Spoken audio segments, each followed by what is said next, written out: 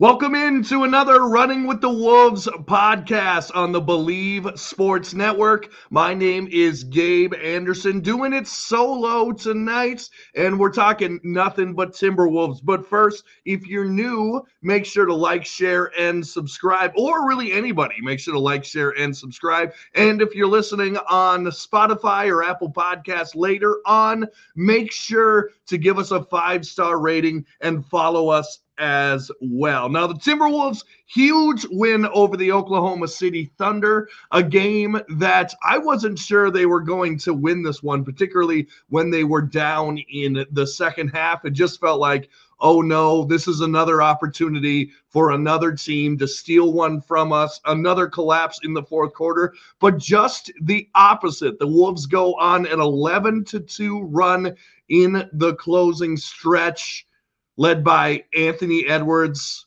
and just a huge contributions from a lot of guys in this one, particularly, and I know that we have been a little down on him in the past, but Jaden McDaniels was fantastic in this game. 6 for 11 from the field, 2 for 5 from a three-point land.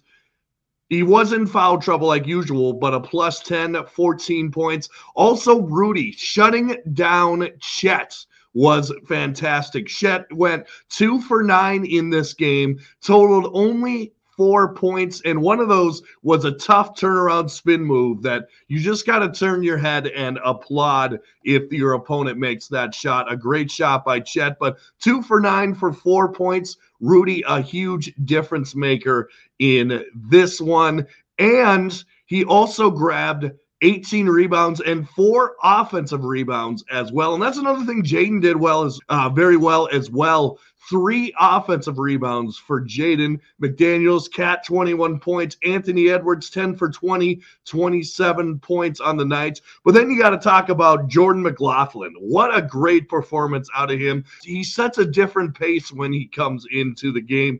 10 points against the Thunder. 4 for 4 from the field. 2 for 2 from their three-point line. That is the definition of efficiency for Jordan McLaughlin. And just a great win for the Timberwolves, who are number 1 in the West once again. It was basically a battle for number 1 in the West, and the Wolves went on top of it. Some notes from this game: Ant becomes the 3rd youngest player to get a total of 6,000 points in his career. Just a huge accomplishment for him. That's pretty amazing, considering that Ant did not have a great first year. We did podcasts at the beginning saying, like, what's wrong with Ant? Is Ant going to flourish into something? He came on the second half of his rookie year, but the beginning, he wasn't playing that much. He wasn't starting, but he started to really flourish towards the end. And congratulations to Ant. 6,000 points is remarkable. And here's to 6,000, 8,000, 12,000 more for Anthony Edwards. Now, he did have some comments after the game. Something astounding from this game was Anthony Edwards, or I should say the Minnesota Timberwolves, shot less free throws than Shai Gilgeous-Alexander. And Ant had some comments after the game. He basically said, I'll take the fine, but the refs weren't giving us anything in this one. Basically, he said they were playing 8-on-5, which I'm sure he'll get fined. But it's true, the Timberwolves have had bad whistle this year. And I think I saw a stat, this isn't necessarily about the Wolves, that 294, the Lakers have shot 294 more free throws than anyone else in the entire league. And I'm sure Shai Gilgeous-Alexander is up with those numbers as well. Ant does not get any calls. In fact, there was that one where he went for the dunk. Fortunately, he made the dunk, but it's clear that he got grabbed on the arm. It's clear as day. And of course, the ref does not call it, which is disappointing, but hopefully he starts getting calls. And I wonder if one of the reasons the Wolves don't get called and are ref so bad, I wonder if it has to do with some of the complaining. It seems like Ant does complain. He's right a lot, but he does have a tendency to complain a lot. And obviously so does Cat as well. And I think a lot of it might be Cat's reputation pouring off poorly on the Wolves in general. Although I will say Cat has been better so far this season, complaining. And let's see, Jared Good here.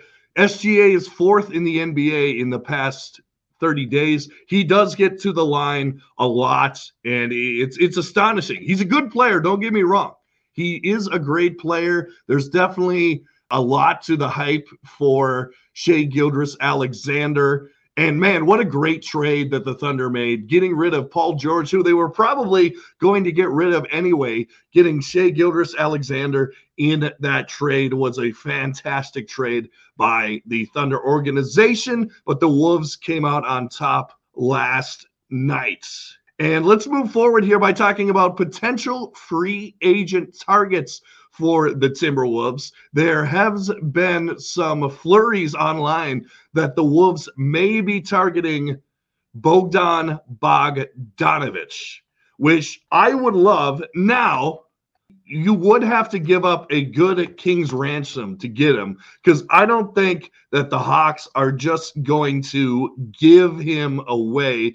His contract, he signed a 4-year, $68 million contract. This is the first year of his contract. So that is the good news if you were going to go after someone like Bogdanovic, who is 31 years old right now. This is the first year of his contract.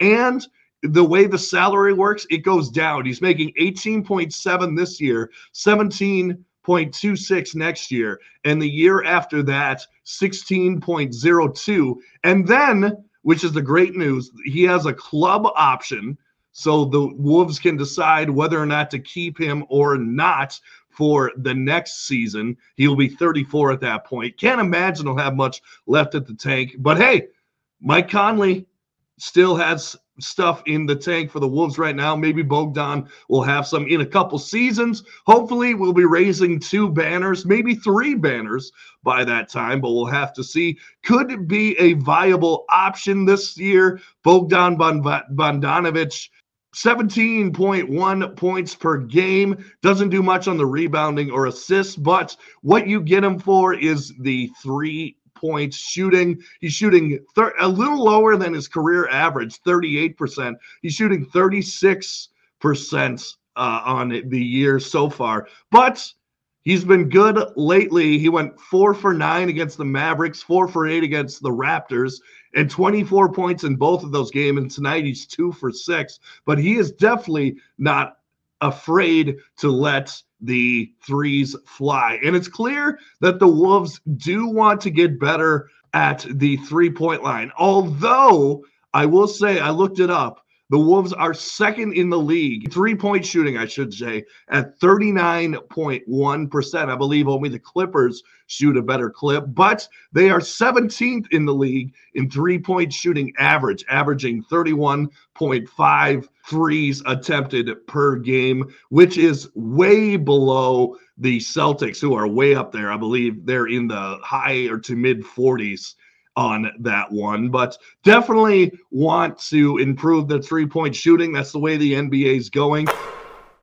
But the question is, would they give up Slomo in the deal? Is the locker room camaraderie and the defense and zone play that he plays, is it worth giving up a guy like Slomo for maybe someone who's more talented, maybe someone who can make more 3-pointers? Because as you know, when they pass it to Slomo in the corner, he does not know what to do. He'll look like he's going up for a shot and then bring it down and then usually dribble and pass it to someone else.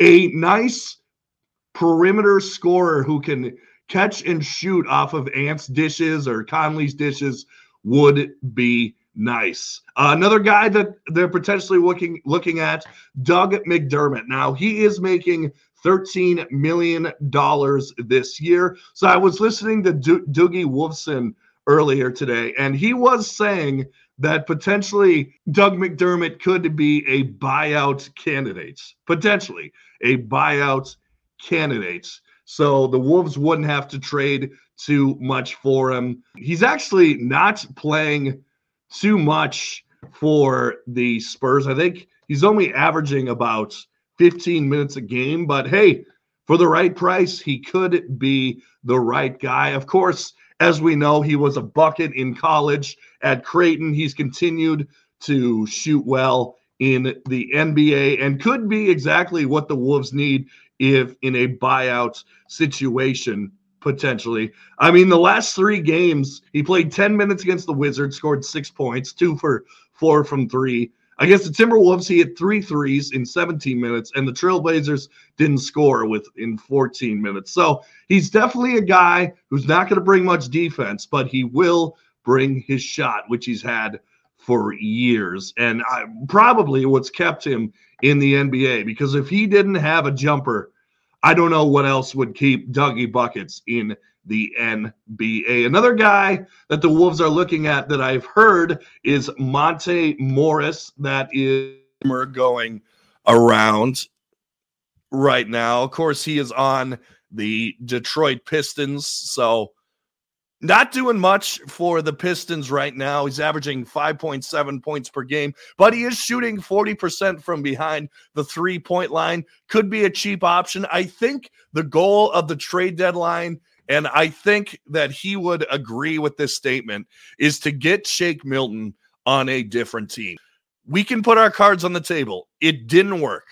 The Shake Milton experience didn't work, but if it and maybe a second-round pick and maybe a guy like a Leonard Miller, who I believe the Wolves like a lot, or a Wendell Moore Jr., maybe, if that can net us someone who is valuable for the championship, I guess I'm saying it, championship run, or I'll say this, playoff run, then that would be a net win. Because you can admit, you made a bad signing. And it's not like he's making that much money anyway. I think he's making $4 million this year. But Shake Milton, definitely not part of the Wolves' long-term plans, I do believe. And the question is, would they give up Slomo? I don't know if they would. I think he's too much of a glue guy in the locker room. Now, my thoughts, would I give up Slomo? I 100% would. Wouldn't think twice about it. Get out the door. Particularly his contract is up at the end of the year. So I don't know. I think I would give up Slomo for a good 3-point shooter, but I'm not Tim Conley. We'll have to see what he does. So this is the Running with the Wolves podcast on the Believe Sports Network. Make sure to like, share, and subscribe on YouTube, and give us a 5-star rating on Spotify or Apple Podcasts or wherever you're listening to. And as always, go Wolves.